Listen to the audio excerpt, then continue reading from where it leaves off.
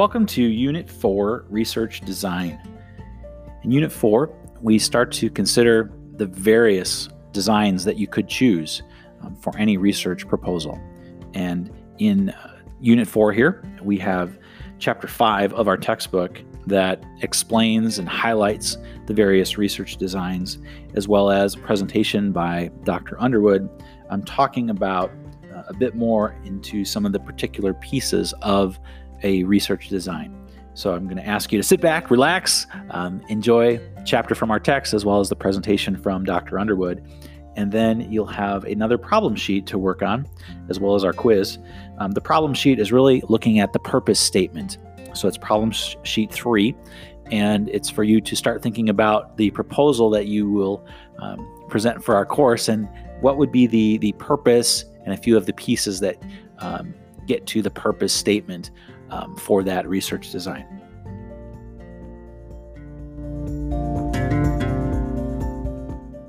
Chapter 5, Research Design.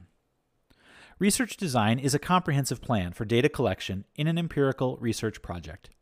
It is a blueprint for empirical research aimed at answering specific research questions or testing specific hypotheses, and must specify at least 3 processes.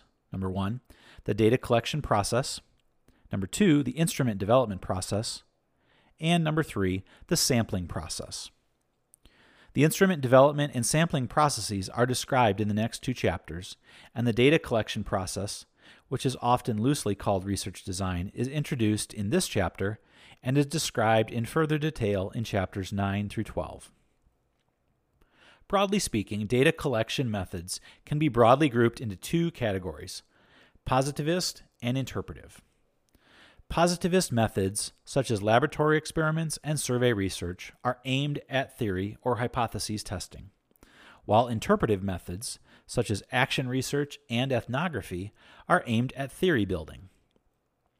Positivist methods employ a deductive approach to research, starting with a theory and testing theoretical postulates using empirical data.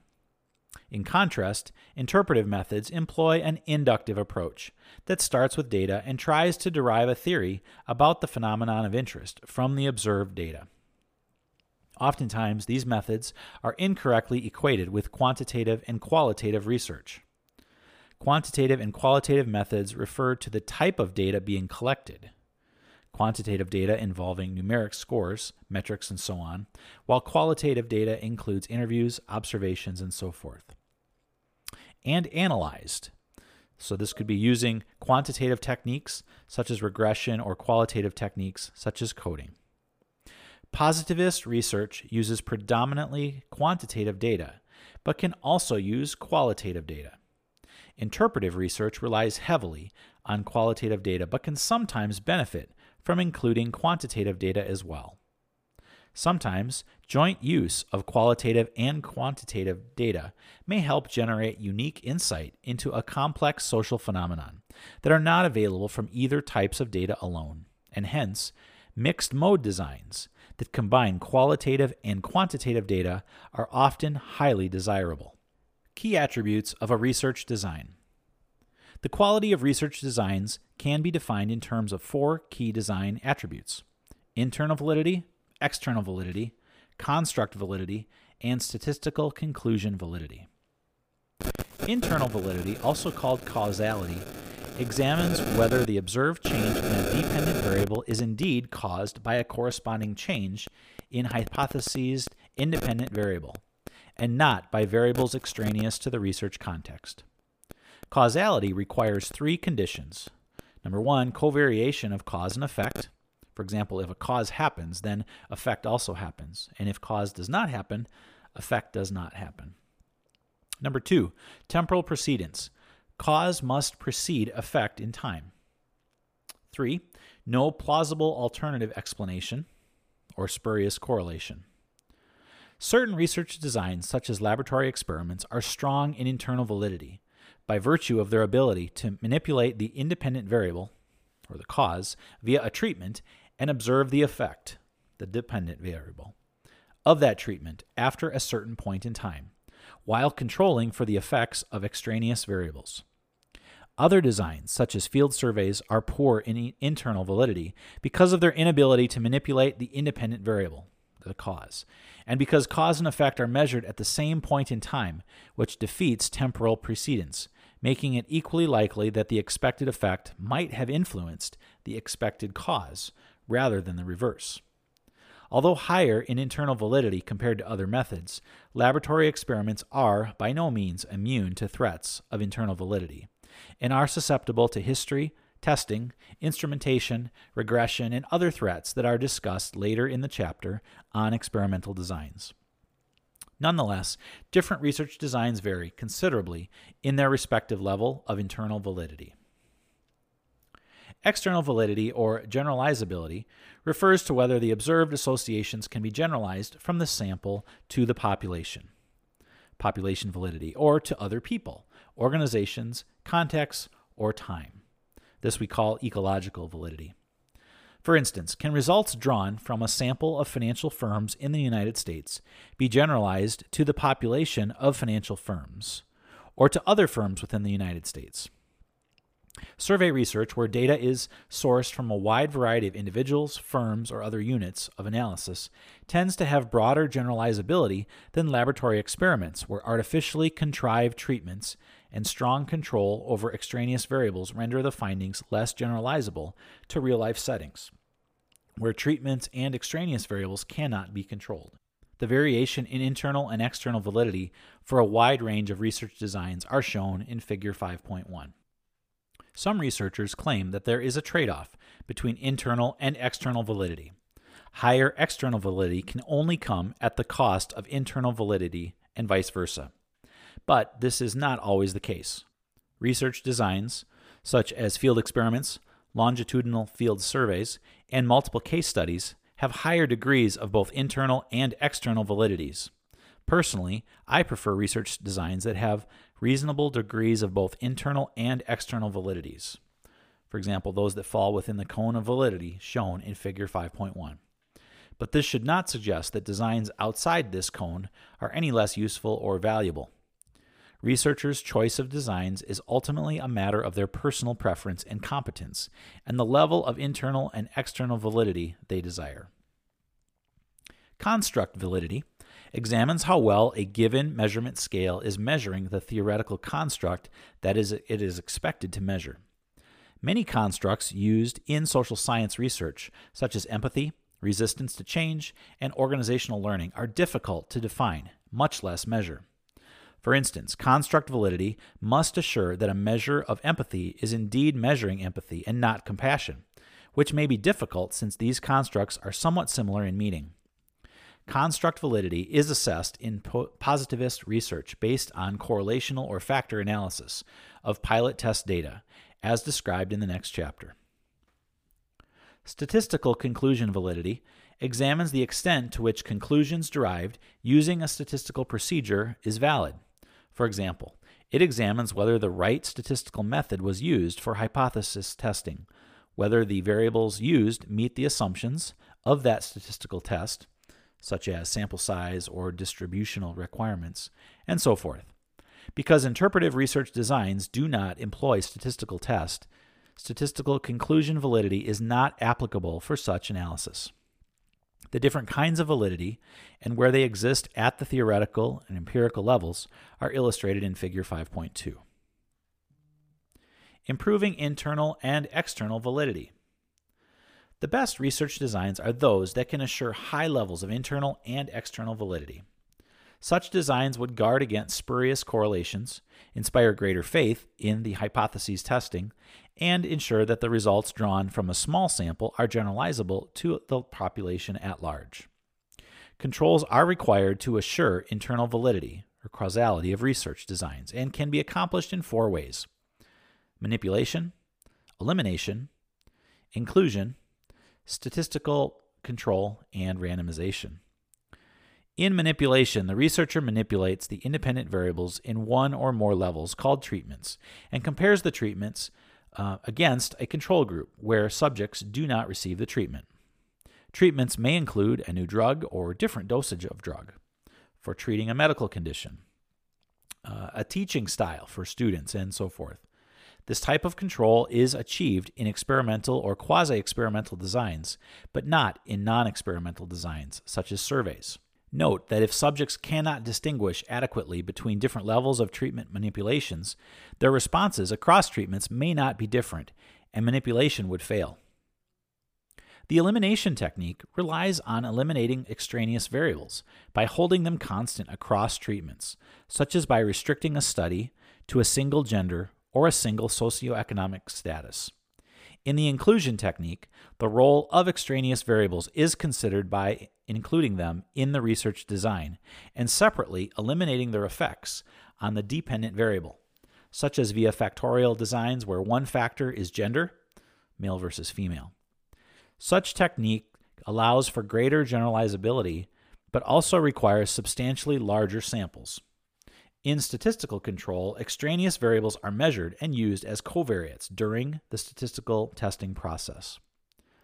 Finally, the randomization technique is aimed at canceling out the effects of extraneous variables through a process of random sampling, if it can be assured that these effects are of random or non-systematic nature. Two types of randomization are, number one, random selection, where a sample is selected randomly from a population, and number two, random assignment, where subjects selected in a non-random manner are randomly assigned to treatment groups. Randomization also assures external validity, allowing inferences drawn from the sample to be generalized to the population from which the sample is drawn.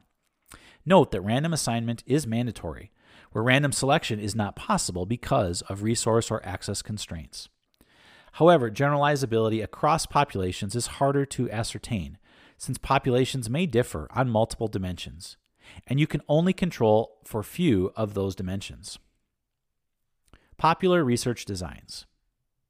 As noted earlier, research designs can be classified into two categories, positivist and interpretive, depending on the goal of the scientific research. Positivist designs are meant for theory testing, while interpretive designs are meant for theory building.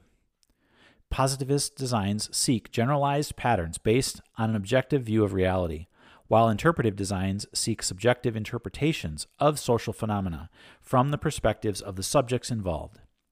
Some popular examples of positivist designs include laboratory experiments, field surveys, secondary data analysis, and case research, while examples of interpretive designs include case research, phenomenology, and ethnography. Note that case research can be used for theory building or theory testing, though not at the same time. Not all techniques are suited for all kinds of scientific research. Some techniques, such as focus groups, are best suited for exploratory research. Others, such as ethnography, are best for descriptive research. And still others, such as laboratory experiments, are ideal for explanatory research. Following are brief descriptions of some of these designs. Additional details are provided in chapters 9 through 12. Experimental studies are those that are intended to test cause-effect relationships in a tightly controlled setting by separating the cause from the effect in time, administering the cause to one group of subjects but not to the other group, and observing how the mean effects vary between subjects in these two groups. For instance, if we design a laboratory experiment to test the efficacy of a new drug in treating a certain ailment, we can get a random sample of people affected with that ailment, randomly assign them to one of two groups, administer the drug to subjects in the treatment group, but only give a placebo to the other group. More complex designs may include multiple treatment groups, such as a low versus high dosage of the drug, multiple treatments, such as combining drug administration with dietary interventions. In a true experimental design, subjects must be randomly assigned between each group. If random assignment is not followed, then the design becomes quasi-experimental. Experiments can be conducted in an artificial or laboratory setting, such as at a university, or in field settings, such as in an organization where the phenomenon of interest is actually occurring. Laboratory experiments allow the researcher to isolate the variables of interest and control for extraneous variables, which may not be possible in field experiments. Hence, inferences drawn from laboratory experiments tend to be stronger in internal validity, but those from field experiments tend to be stronger in external validity. Experimental data is analyzed using quantitative statistical techniques. The primary strength of the experimental design is its strong internal validity, due to its ability to isolate, control, and intensively examine a small number of variables, while its primary weakness is limited to external generalizability, since real life is often more complex than contrived lab settings. Furthermore, if the research does not identify ex ante relevant extraneous variables and control for such variables, such lack of controls may hurt internal validity and may lead to spurious correlations. Field surveys are non-experimental designs that do not control for or manipulate independent variables or treatments, but measure these variables and test their effects using statistical methods. Field surveys capture snapshots of practices, beliefs, or situations from a random sample of subjects in field settings through a survey questionnaire or, less frequently, through a structured interview. In cross-sectional field surveys, independent and dependent variables are measured at the same point in time, while in longitudinal field surveys, dependent variables are measured at a later point in time than the independent variables. The strengths of field surveys are their external validity, their ability to capture and control for a large number of variables, and their ability to study a problem from multiple perspectives, or using multiple theories.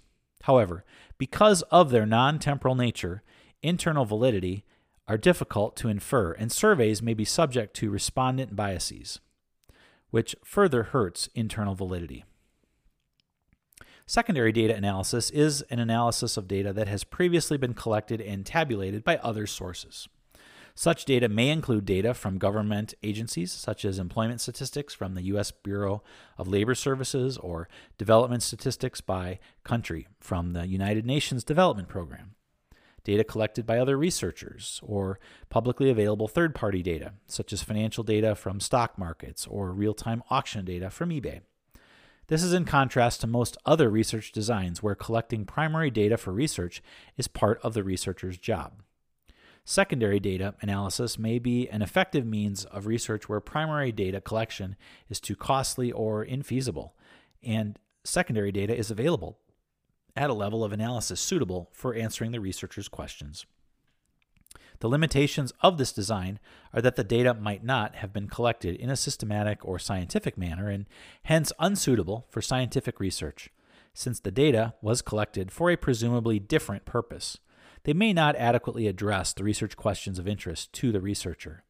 And interval validity is problematic if the temporal precedence between cause and effect is unclear. Case research is an in-depth investigation of a problem in one or more real-life settings over an extended period of time. Data may be collected using a combination of interviews, personal observations, and internal or external documents. Case studies can be positivist in nature, for hypothesis testing, or interpretive for theory building. The strength of this research method is its ability to discover a wide variety of social, cultural, and political factors potentially related to the phenomenon of interest that may not be known in advance. Analysis tends to be qualitative in nature but heavily contextualized and nuanced. However, researcher lack of control may make it difficult to establish causality, and findings from a single case site may not be readily generalized to other case sites. Generalizability can be improved by replicating and comparing the analysis in other cases in a multiple case design. Focus group research is a type of research that involves bringing in a small group of subjects, typically 6 to 10 people, at one location and having them discuss a phenomenon of interest for a period of 1.5 to 2 hours. The discussion is moderated and led by a trained facilitator who sets the agenda and poses an initial set of questions for participants, makes sure that ideas and experiences of all participants are represented, and attempts to build a holistic understanding of the problem situated based on participants' comments and experiences. Internal validity cannot be established due to lack of controls, and the findings may not be generalized to other settings because of small sample size. Hence, focus groups are not generally used for explanatory or descriptive research, but are more suited for exploratory research. Action research assumes that complex social phenomena are best understood by introducing interventions or actions into those phenomena and observing those effects of those actions. In this method, the researcher is usually a consultant or an organizational member embedded within a social context, such as an organization, who initiates an action such as a new organizational procedures or new technologies in response to a real problem, such as declining profitability or operational bottlenecks. The researcher's choice of actions must be based on theory, which should explain why and how such actions may cause the desired change. The researcher then observes the results of that action, modifying it as necessary, while simultaneously learning from the action and generating theoretical insights about the target problem and interventions. The initial theory is validated by the extent to which the chosen action successfully solves the target problem. Simultaneous problem solving and insight generation is the central feature that distinguishes action research from all other research methods, and hence action research is an excellent method for bridging research and practice. This method is also suited for studying unique social problems that cannot be replicated outside that context, but it is also subject to researcher bias and subjectivity, and the generalizability of findings is often restricted to the context where the study was conducted. Ethnography is an interpretive research design inspired by anthropology that emphasizes that research phenomenon must be studied within the context of its culture. The researcher is deeply immersed in a certain culture over an extended period of time, and during that period engages, observes, and records the daily life of the studied culture and theorizes about the evolution and behaviors in that culture. Data is collected primarily via observational techniques, formal and informal interaction with participants in that culture, and personal field notes, while data analysis involves sense-making. The researcher must narrate her experience in great detail so that readers may experience that same culture without necessarily being there. The advantages of this approach are its sensitiveness to the context, the rich and nuanced understanding it generates, and minimal respondent bias. However, this is also an extremely time and resource-intensive approach, and findings are specific to a given culture and less generalizable to other cultures. Selecting research designs. Given the above multitude of research designs, which designs should researchers choose for their research? Generally speaking, researchers tend to select those research designs that they are most comfortable with and feel most competent to handle. But ideally, the choice should depend on the nature of the research problem and phenomenon being studied. In the preliminary phases of research, when the research problem is unclear, and the researcher wants to scope out the nature and extent of a certain research problem, a focus group or a case study is an ideal strategy for exploratory research. As one delves further into the research domain but finds that there are no good theories to explain the phenomenon of interest and wants to build a theory to fill in the unmet gap in that area, interpretive designs such as case research or ethnography may be useful designs. If competing theories exist and the researcher wishes to test these different theories or integrate them into a larger theory, positivist designs such as experimental design, survey research, or secondary data analysis are more appropriate. Regardless of the specific research design chosen, the researcher should strive to collect quantitative and qualitative data using a combination of techniques such as questionnaires, interviews, observations, documents, or secondary data. For instance, even in a highly structured survey questionnaire intended to collect quantitative data, the researcher may leave some room for a few open-ended questions to collect qualitative data that may generate unexpected insights not otherwise available from structured quantitative data alone. Likewise, while case research employ most face-to-face interviews to collect most qualitative data, the potential and value of collecting quantitative data should not be ignored. As an example, in a study of organizational decision-making processes, the case interviewer can record numeric quantities, such as how many months it took to make certain organizational decisions, how many people were involved in that decision process, and how many decision alternatives were considered, which can provide valuable insights not otherwise available from interviewees' narrative responses. Irrespective of the specific research design employed, the goal of the researcher should be to collect as much and as diverse data as possible that can help generate the best possible insights about the phenomenon of interest. And here's a presentation by Dr. Underwood, entitled Research Problems, Variables, Questions, and Hypotheses, where he digs a bit deeper into the underlying principles of research design. We'll continue our exploration of the research process, including research problems, variables, questions, and hypotheses. We'll look at this from a general sense in terms of how educational research works, and we'll also talk about how it applies to your setting. So a research problem is a sentence or a paragraph that describes the goal, purpose, and direction for the study. Most often it's included in a research proposal or a research report.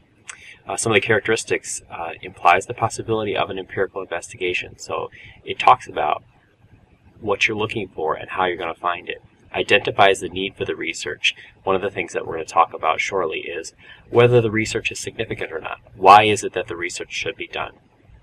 Provides focus for the rest of your study.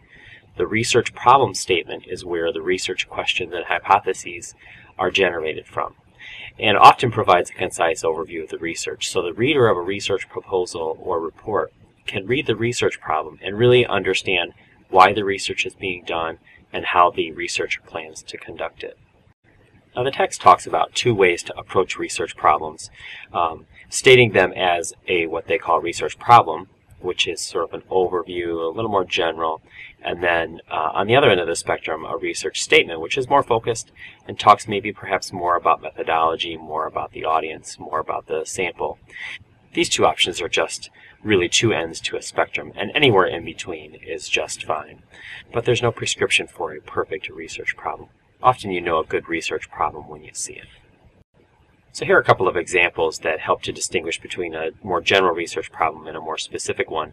In the general research problem that's stated, the purpose of the study to investigate the attitudes of high school students. Notice that there are some details that are left out. Details that are picked up later in a proposal, in research questions, hypotheses, descriptions of the sample, etc. On the other hand, you could write a research problem like those that are listed under specific statements. The study examines the differences between males and females' attitudes, so something about the sample or something about the methodology that will be used to answer the question.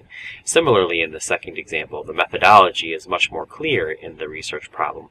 What are the differences? And this is much more like a research question. So the question you really need to answer when writing a research question, or one of the first questions to answer at least, is this problem researchable or non-researchable? So since writing a research problem statement is the first step in developing our research ideas, the first question is, can I gather data to deal with this problem? So if we're proposing a study for which the data are impossible to gather, or it is completely unclear what data would be needed to answer the question or problem, then we need to think about rewording or rethinking our question. So there are some examples there of some problems for which researchability is not a question. What are the achievement and social skill differences between children attending academically or socially oriented preschool program? It's clear who the audience is. It's clear what sort of data we might collect to answer this question. We could actually come up with several different sets of data to answer these questions. Different kinds of achievement data, different kinds of social skills measures. So we could discuss a lot of those things, but it's clear that we could decide on a set of data and gather that data to answer this question. The relationship between teachers' knowledge of assessment methods and their use of them. Clearly, we could look at some survey, some interview, some observation. We can gather some data to answer this question. So on this slide, we look at some examples of non-researchable problems. Problems that would need to be rethought or reworded so that they are researchable. Is democracy a good form of government? So how would you go about gathering data to test that result? Should physical education classes be dropped from the high school curriculum? A very vague question like this doesn't make it clear what sort of data we might gather to answer that question. Now we could rework that question. What if we reworked this question so it read something more like, what are the differences between schools who have physical education and those who don't? What are the achievement differences? What are the differences in attendance? Or maybe even more specifically, are there differences in student BMI between schools who offer physical education and those who don't? Now it could be in a question like that, we'll gather data and come up with no statistically significant findings, and that's okay. but at least if the question reads that way, we can determine or decide on some data that may help us answer it. So in educational research, we have several sources for research problems. Most of our problems in an applied course like ours, in an applied research sense, come from the first option there, investigators' interests and experiences. And so when you completed your Starting Where You Are document, you thought a lot about the things that you were interested in, the experiences that you had, the types of situations that you are in or will be in. Other sources for problems include applying theory, so taking a theory that exists in the literature already and applying it in a setting, in a classroom or a setting as a school business manager or in some other setting. A couple of other sources for research problems: replication of studies. So if a major study is conducted and perhaps the findings are interesting or different than one might expect, or the sample size is lower than you would like, or you'd like to see if the studies are applicable in a different setting, a replication study may be in order. Clarification of contradictory findings. So if a study has findings within it that are contradictory, so two related research questions that have different results. For example, if you were conducting a study comparing students' socioeconomic status with their levels of truancy, and you were hypothesizing that as socioeconomic status went up, as the home income went up, for example, students would be less truant, and you found generally that pattern was true as a result of your research, but for some reason the middle income section did not follow that pattern, so that you had from going from low socioeconomic to high socioeconomic, you had a general upward pattern, except in the middle of that pattern you had a little downward pattern where students who were middle income might be maybe more truant than you would expect. And so a clarification of those contradictory findings might be in order. Another research problem, perhaps focused more specifically on those middle income kids, or a replication of the study altogether, may be in order. So at the very minimum, your research problem would specify at least three elements: the type of research design, your methodology, the variables of interests, and the relationships between or amongst these variables, so the things that you're interested in looking at, and the subjects. Now, one note here about data collection from participants. Many people will write a research proposal in which various instruments will be used to collect data from actual participants. There are, however, studies that are conducted using only data that exists already, data that has been collected already. Okay, switching gears a little bit. Within a research problem, as we've mentioned, it's important to identify the variables. Variables are the concepts or characteristics that you're interested in studying. For example, if you are conducting a study comparing the number of years of experience teachers have and their eventual rates of reaching tenure. So perhaps your hypothesis is the more years of experience a teacher brings to the job, the more likely they are to get tenure at that job. The variables that you're interested in then are number of years of experience and whether or not they reach tenure. So in a proposal, you would provide either or both of the conceptual and operational definitions. So a conceptual definition, often known as a constitutive or dictionary definition, uses concepts to define a variable. Most often these definitions come from existing literature, from secondary sources like textbooks. These are good places to find a conceptual definition. An operational definition, on the other hand, is the researcher's definition. It's the researcher's treatment of how they will deal with that variable. So it could be that the researcher provides examples to operationalize that variable. It could be that you provide indications of how you will measure it. So you can see that if we're operationalizing achievement, for example, a conceptual definition might be the achievement is what someone has learned from some sort of instruction, whereas an operational definition may involve the researcher saying, well, in my study, achievement is going to be scores on a standardized test, scores on an ISAT, scores on an ACT test.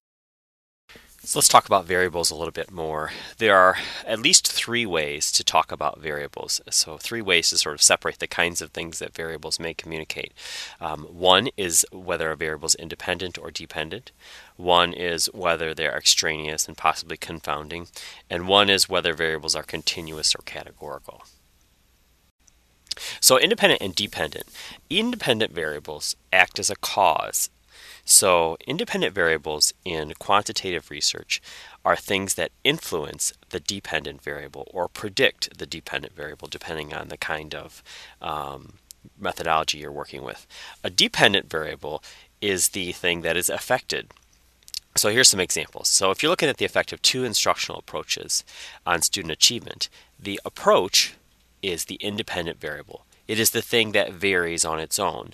The supposed effect, student achievement, is the thing that is dependent on the instructional approach.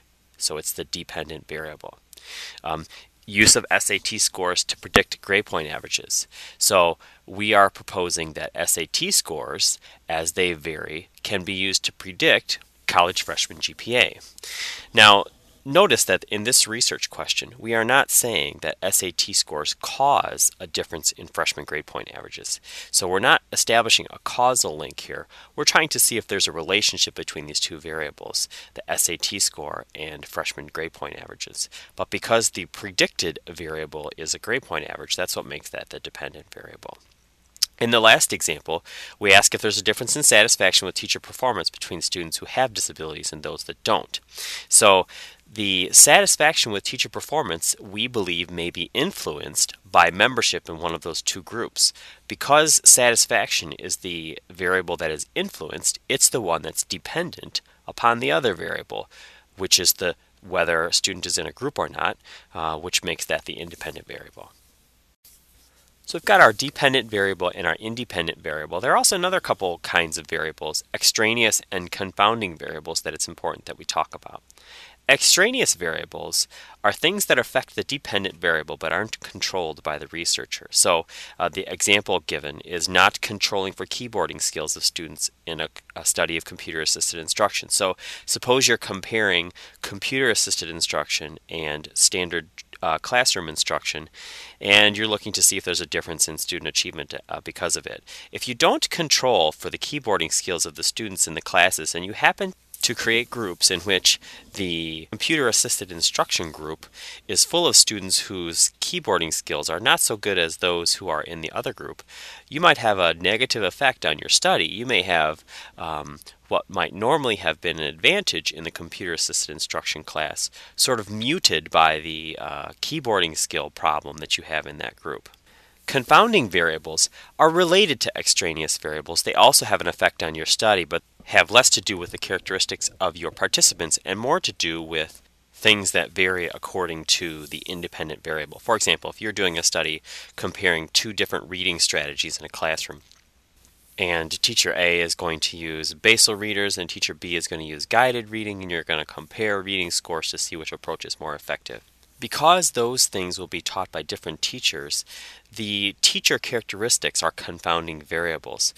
So while your results might show that the whole language group did better, because you had 2 different teachers teach it, the relative quality of the 2 teachers is a confounding variable. It could be that the phonics teacher was just not such a good teacher, and that's why the whole language group did better. So then there's this important distinction we need to make between the types of quantitative variables, and that is whether they are continuous or categorical.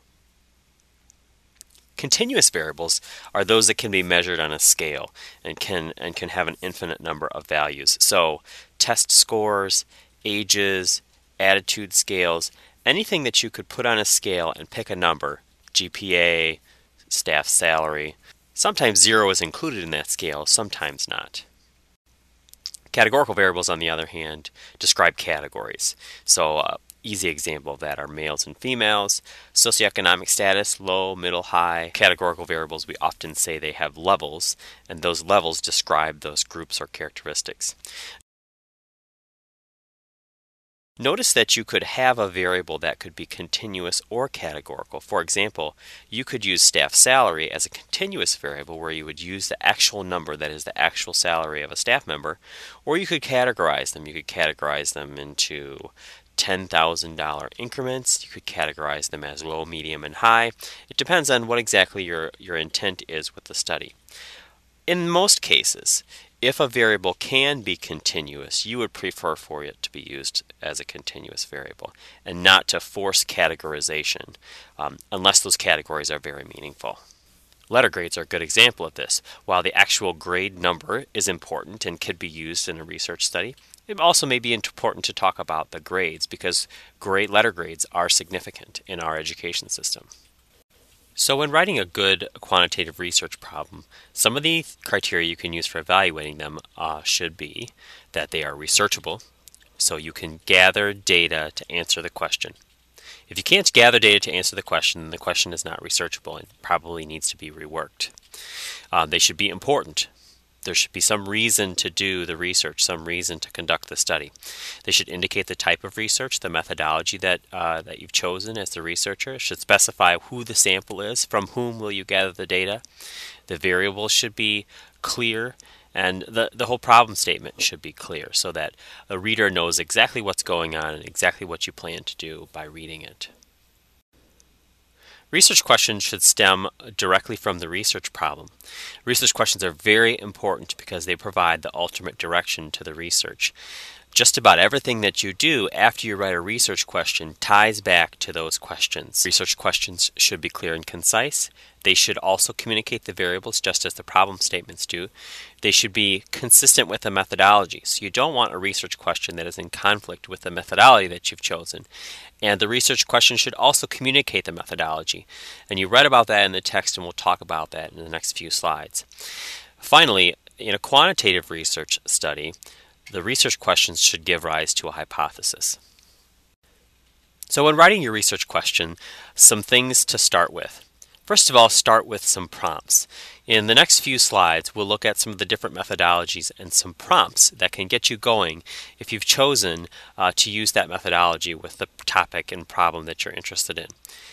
Try to narrow to one question. It's very common for new researchers to get excited about the topic that they're interested in and try to ask too many questions and answer too many questions in one study.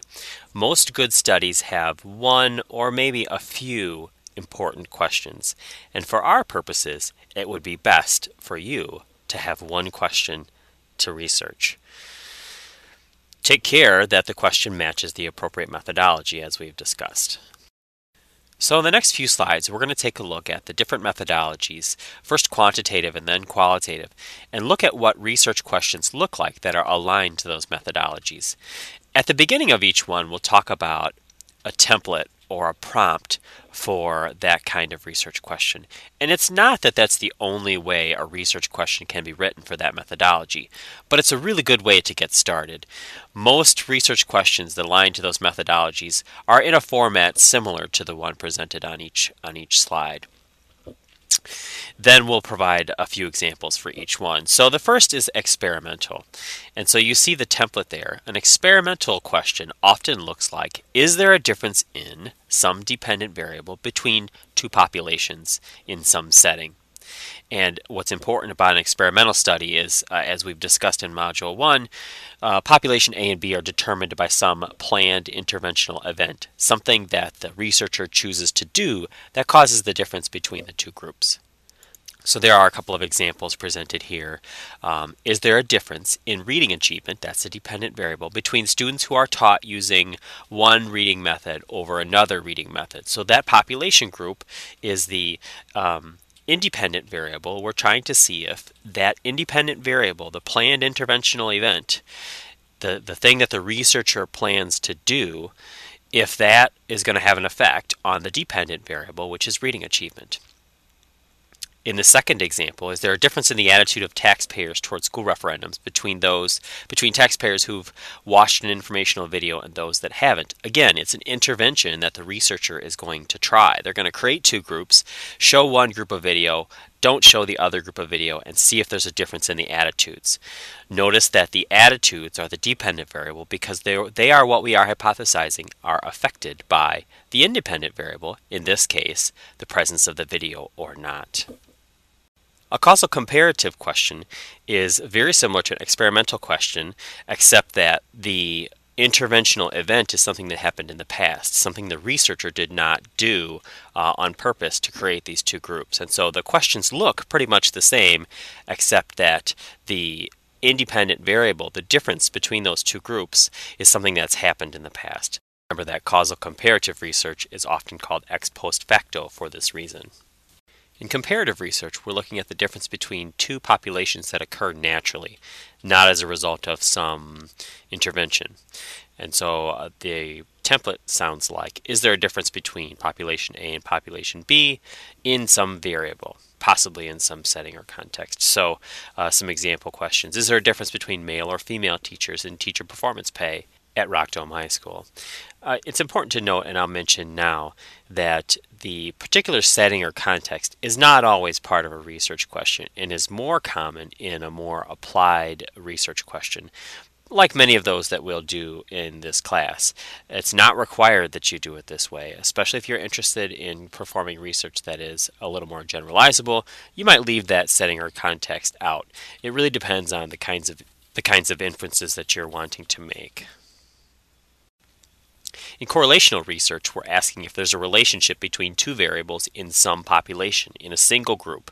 So whereas the previous examples we're comparing two groups on a particular variable, in correlational research we're interested in one group of people, but we're interested in the relationship between two characteristics of those people or systems. And so, for example, is there a relationship between class size and student achievement in Community School District 99? So these are two characteristics of the same system, in this case CUSD number 99, and so we're asking, as class size goes up, what happens to student achievement? As class size goes down, what happens to student achievement?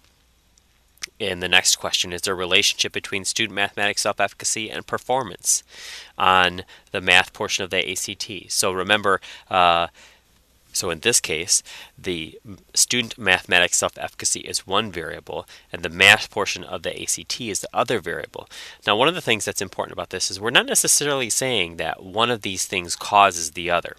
That's one of the differences. Another one of the differences between correlational research and causal comparative or experimental research is that we're not saying that one thing causes another. We're asking if there's a relationship between the two. So we don't really necessarily have an independent variable and a dependent variable. We have two variables that we are saying may be correlated.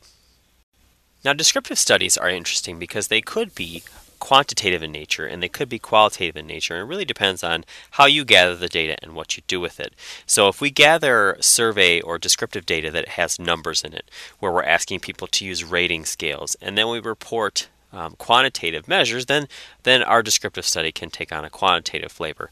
You can also do a descriptive study qualitatively, but it will take on one of the flavors that we'll look at in a few minutes in qualitative research. So we're asking in a descriptive study, what are the attitudes, opinions, practices of some population? So for example, what are the attitudes of teachers in Winnebago County regarding performance pay? What after-school activities do parents consider most important in a particular school district? So these are examples of descriptive studies where you're asking the question, what is the status of something, some characteristic about some group of people? And often survey is the tool of choice for that methodology. All right, now that we've looked at the methodologies, the next logical thing to do from a quantitative research question perspective is to generate something called a hypothesis. Now, hypotheses are things that exist in quantitative studies and don't necessarily exist in qualitative studies. So if you have a quantitative study, you will have a hypothesis. If you have a qualitative study, you may not. Hypotheses are statements about what you expect to happen. And that expectation may be based on your experience, it may be based on what you find in the literature, it may be just your best guess. They're statements that talk about what you think the outcome of your research question will be. So, some examples. In the question, is there a relationship between self-concept and achievement in elementary school teacher for math?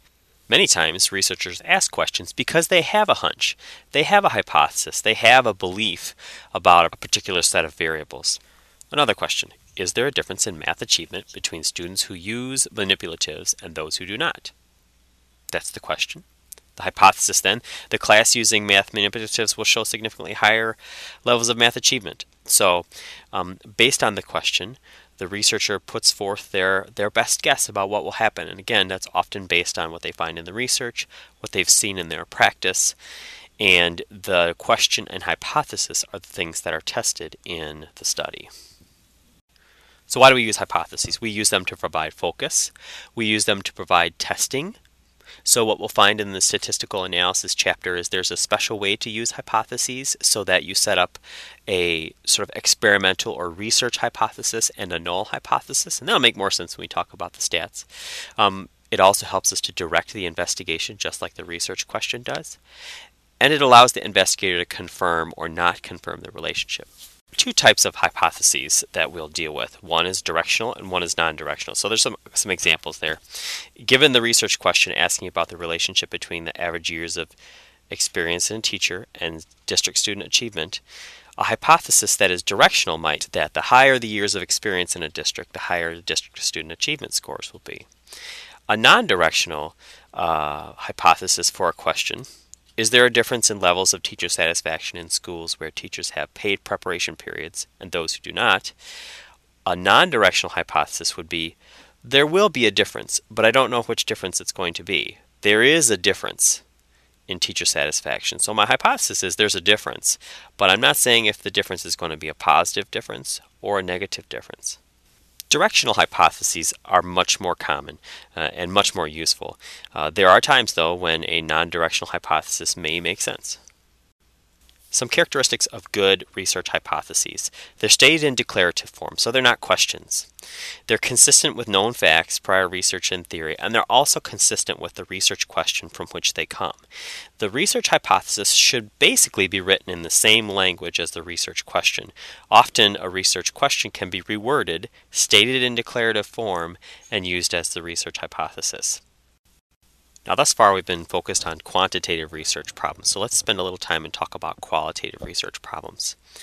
Qualitative research problem statements should identify a central phenomena being investigated. So what is it that you're interested in? Drug abuse in high schools, teacher burnout, alienation of children with special needs, contract negotiations, school board functions, processes. How people do things, how teachers do things, how students do things, how school business managers do things.